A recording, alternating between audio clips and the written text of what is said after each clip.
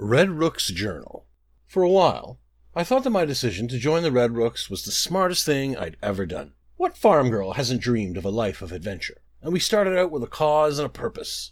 Turmoil throughout the land had left our livelihoods shattered, and our families in desperate straits. My family couldn't even afford to feed me, let alone care for my 6 brothers and sisters. So I left home with nothing but the clothes on my back and a rusty old sword that had belonged to my mother, and I went looking for the Red Rooks. Oh, I had heard rumors about the Red Rooks. Simple trappers and farmers just like me, who had enough of the high and mighty nobles making life impossible for the common folk of the land. They had banded together to steal from the rich and give to the poor. At least, that's what the rumors told me. I couldn't wait to join them, to live a life of action and purpose. It wasn't hard to hook up with a band of Red Rooks, and they welcomed me into their fold well enough. They gave me a uniform, and I felt a mix of pride and embarrassment as I put it on.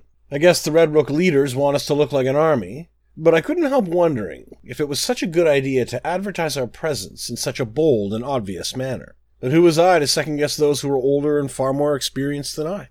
Things were going fine for a while, although it seemed like we were robbing whoever was available and keeping whatever we earned for ourselves. Still, I was a valued member of the group, and I had started to develop some strong friendships, especially with Kala and Moray. We were becoming inseparable.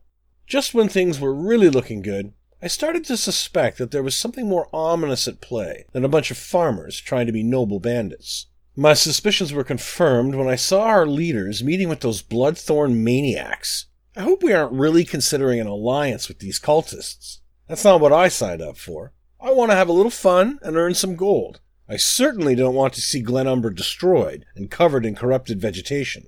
Now I don't know what to do. Maybe I should talk to Kala and Moray. They'll know what we should do.